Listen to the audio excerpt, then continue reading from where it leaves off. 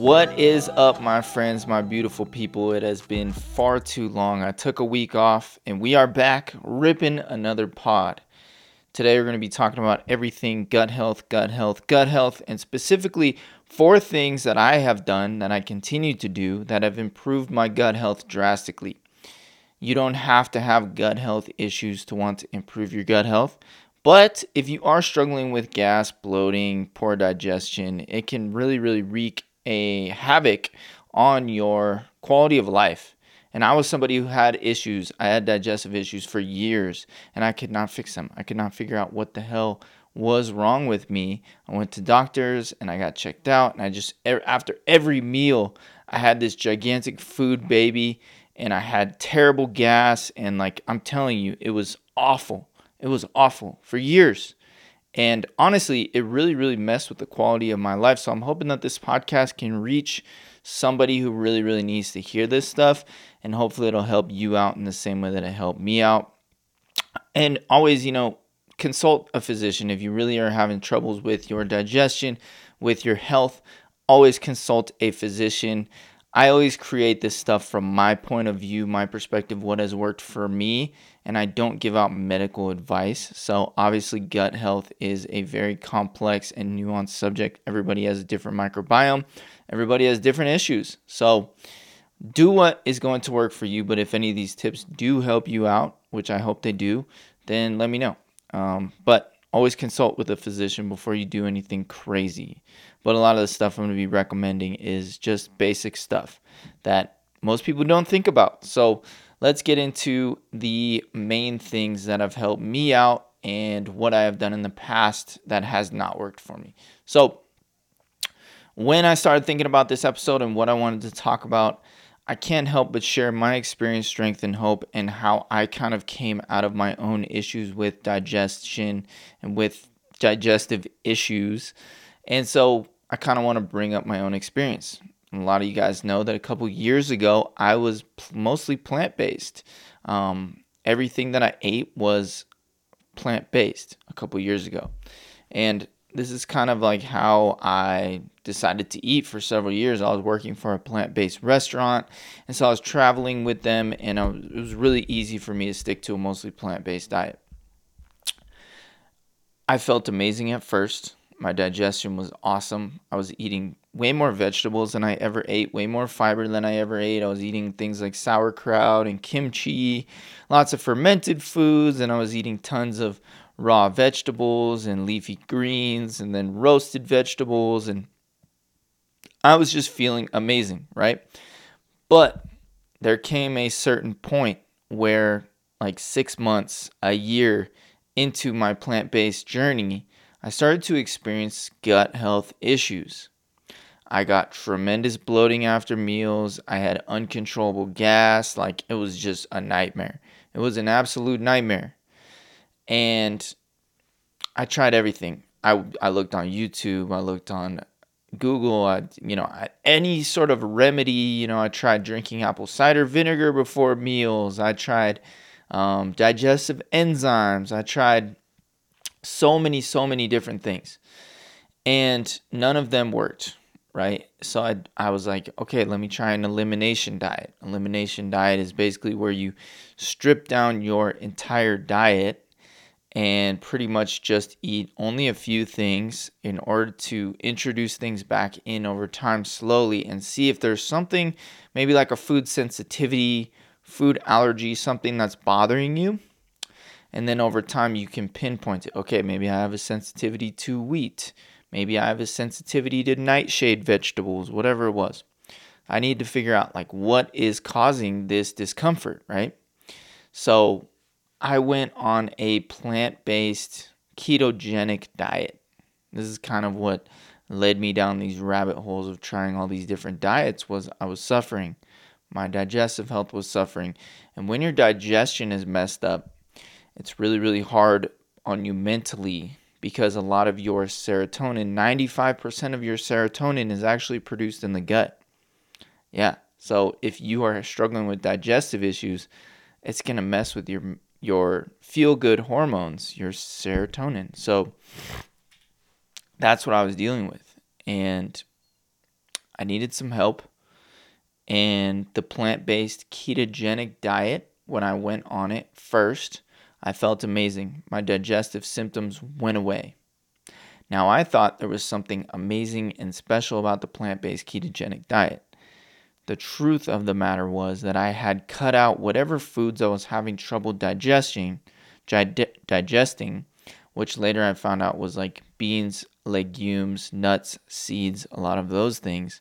When I cut those things out, I actually started to feel much better. My skin got clear. I no more bloating, no more gas, no more uncontrollable stomach pains at night, no more acid reflux. I thought I had found the magic cure.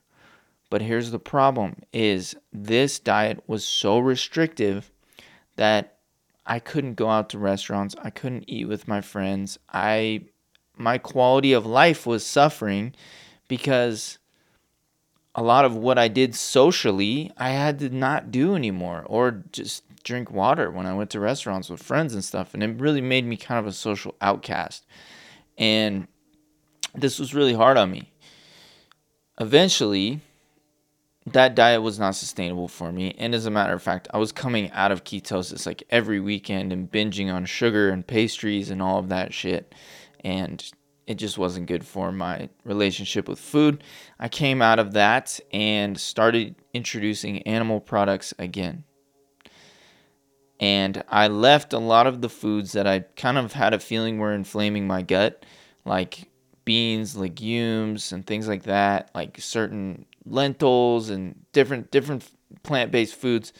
I left those things out of my diet, and I still kept in a lot of vegetables and fruit and proteins and fish, and I started to feel better again. And I wasn't binging anymore. I stopped binging. And then I started to include foods that I love, like Reese's peanut butter cups and cookies and shit like that. And I still felt amazing. No digestive issues. And then about a year or two later, after I started introducing animal products again, I started to get digestion flare-ups again. And I was like, what the hell is going on, right? So I did some more research, and I took a test to find out that I had low stomach acid. My stomach was not producing enough HCl, hydrochloric acid, and so I went on a regimen or a protocol to increase my hydrochloric acid. Pretty much you can buy them on Amazon. I wouldn't recommend doing this without your doctor though, but I took some Pepsin plus HCl. I took these tablets every single day to rebuild my hydrochloric acid. This seemed to do the trick, and it helped me mostly fix my gut health issues. Now, there are other things that I had to do alongside with the hydrochloric acid treatment, but it was all relatively safe and seemed to have fixed my gut health issues. And so here are some of the things that helped me alongside the Pepsin plus HCl. Number 1, I ate prebiotic-rich foods. Now, a lot of you guys know that the microbiota is basically your gut microbiome. There's billions of bacteria in your intestines. Billions. There's good bacteria, there's bad bacteria. The harmful or bad bacteria, it is not good for you. The good bacteria is what helps you with so many health processes in the body. The good bacteria is said to be the puppet of the body. It's basically, or the puppet master of the body. It's basically pulling all of our strings, making us do what we do. We're basically a big sack of skin that is controlled by a bacteria. I know, it's weird. But, so there's good bacteria, which we want more of, and then there's bad bacteria, which we don't want a lot of, because it can leak into our bloodstream. And when it leaks into our bloodstream, this is where inflammation, heart disease, diabetes, depression, it can lead to all of these things. So we don't want that bad bacteria leaking into our gut. So what's the number one way to make sure that we have plenty of good bacteria and a limited amount of bad bacteria? Because we're always going to have some bad bacteria, and it's perfectly normal to have some bad bacteria.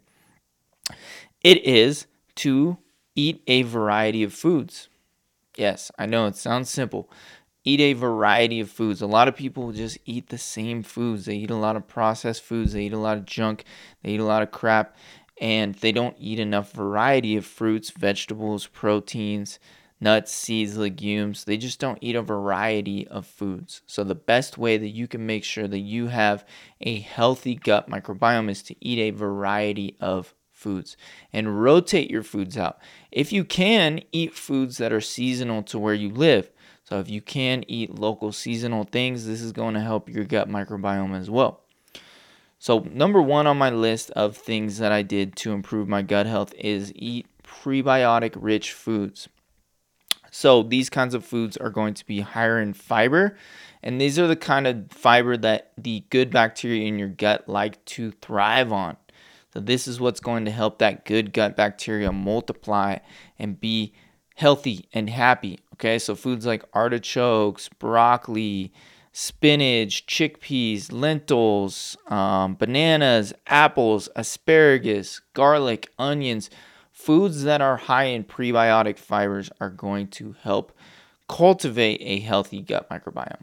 Okay, so just look up, if you're looking for more lists of like good prebiotic foods, go on Google, type in good prebiotic foods, and you're going to find tons of lists. Okay, these are just some of my favorites. I love asparagus and I love broccoli. Pretty much eat those on a daily basis, and I pretty much eat garlic and onions on a daily basis. So definitely am not lacking in the prebiotic department. Next on the list is eat plenty of probiotic foods. Now, probiotics has been a buzzword. You don't have to purchase a probiotic supplement, although it may help. The problem with probiotic supplements is a lot of them are not backed by research, and a lot of them are actually dead.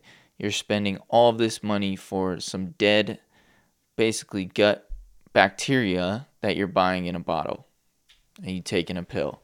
A lot of them are dead and they're not shelf stable, so by the time they get to you, or by the time you buy them, they're no longer active and they don't really have the benefits. You're spending a lot of money for something that you don't know if it's working or not, right?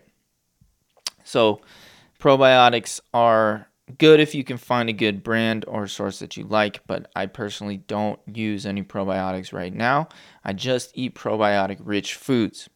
So foods like sauerkraut, kimchi, pickles, Greek yogurt, kefir, these are all foods that are fermented, right? And you want fermented foods that are going to feed your gut microbiome. They're going to help you get that beneficial, more good bacteria in your gut and help you feel better, digest better, and overall you're just going to be a lot happier and healthier, less bloating, better digestion, less gas, things like that. So definitely get your probiotic rich foods.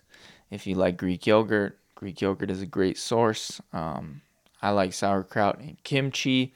Miso soup is actually a probiotic, funny enough, if you like miso soup. All right, number 3 on the list is I went for a 10-minute walk after every single meal. Now, a lot of people don't have time to go on a 10-minute walk after meals. Go on a 5-minute walk after your meals. Just get the blood moving, get the blood flowing after your meals. And this has been shown to help speed up digestion. It helps reduce cortisol, which we want. That's like the fight or flight hormone, right? So cortisol is kind of what's going to help you when it comes to that fight or flight. It's a very nervous energy. It's what we need when we first wake up to get our day going, to get started. Cortisol is very necessary, but we don't need cortisol when we're trying to digest, right? We want to rest and digest. We want to be in parasympathetic nervous system. So we want to go on a walk. We want to go on a walk. This is going to downregulate cortisol and help us rest and digest. Okay, so go on a walk, a 10-minute walk after meals. And then another reason why walking after meals is also beneficial is it actually helps with your blood sugar maintenance. So it helps you control your blood sugar so you don't have this huge blood sugar spike after a meal. So this will help with sugar cravings. It'll also help circulation through the body to make you feel less lethargic. There's always a blood sugar spike after meals, But as your body starts breaking down the food, especially for diabetes patients, it's advisable to walk for 10 minutes after eating a meal. Several studies have proved that post-meal walking can prevent a sudden spike in sugar levels. So definitely go for a walk after meals. It will help improve your blood sugar levels or stabilize your blood sugar levels. All right. Next on the list, and this is the last one out of the 4, is to just chew your food slowly and eat without distractions, right? A lot of times when we are eating a meal, we eat meals standing up. Don't do that. Eat a meal sitting down in the comfort of your home, preferably without TV on, electronics on. Just sit with your food. Don't have music playing. Don't have a podcast playing. Don't be on a phone conversation. Don't be driving. Don't be, in an intense argument with your wife, your boyfriend, whatever. Don't engage in things that are going to spike your cortisol, spike your stress hormones, right? You want to be in a rest and digest state. So you want to be relaxed, right? Maybe even take a few deep breaths before you start eating. And I know this stuff is like very woo-woo, but there's actually science behind it. You want to be fully present when you eat your meals. And just this tip may help your digestion the most. Just chew your food thoroughly. This creates smaller particles of food for your body to digest. And a lot of times what this does too is there is a digestive enzyme that is created in the mouth that's called amylase. It's actually in your saliva. And this helps break down food before it even enters your digestive system. So amylase helps break down the food before it even enters into your intestines. So you definitely want to chew your food thoroughly. Get that amylase mixing in with your food to break the food down before it even enters your body. Okay? And that's what chewing your food thoroughly and eating slowly and more mindfully is going to do for you. Not only that, it's going to help with your satiety so that you don't overeat. You're going to be able to stop eating when you're actually full. A lot of people eat so fast that they never actually feel full. And then after the meal, they're like totally stuffed. Eating more slowly and mindfully is going to allow you to actually feel your hunger cues. Same thing with walking after a meal. That's actually going to help promote, you getting in some more activity as well. So all of these things are kind of helpful, right? Like they're all helpful things that we all should be doing. Now it's how are you going to implement these things, right? So we talked about getting in prebiotic-rich foods, getting in a variety of foods, getting in prebiotic-rich foods. This means you should be having vegetables at every single meal, fruits and vegetables throughout the day, right? Probiotics. This means that either A, you can take a probiotic supplement, or maybe one snack throughout the day can be like a Greek yogurt, or you have like a kombucha, or you have, some sort of probiotic-rich food throughout the day to help you create more good gut bacteria. Number 3, going for a walk after meals, right? It doesn't have to be after every meal, but if you can get out on a walk after your lunch or your dinner, just go take a 10-minute walk out of your day. You want to get steps in anyways. You probably want to lose weight or lose fat. Walking more is not going to hurt your efforts in losing fat or losing weight. So make sure you get in that walk after each meal. It's going to improve your blood sugar levels. It's going to improve your digestion. It's going to make you feel better. It's going to lower your cortisol. You're probably going to sleep better. And those who sleep better have a better chance of managing their weight. And then number 4, just eating more slowly and mindfully, right? One way that you can do this is to get smaller forks or smaller spoons, or you can actually put your food onto a smaller plate, or you can use chopsticks to eat your food. I know some people who eat exclusively with chopsticks because it forces them to be more mindful and eat slowly. All right, that's it for today's episode, guys. If this was helpful, please head over to Apple Podcasts and give me a 5-star review. You guys have been absolutely killing it with the reviews lately, and it helps the show out so much. I do this show out of the love that I have for you guys that listen to this show every single week. So if you want to show me love back, I really appreciate it. It really helps the show tremendously in the rankings. And if you guys leave a written review, I always read them and I always see what you guys say. And it really warms my heart to see what you guys have to say about the podcast and how it's helped you out and stuff. So anyways, I appreciate you guys either way, and I will talk to you next week.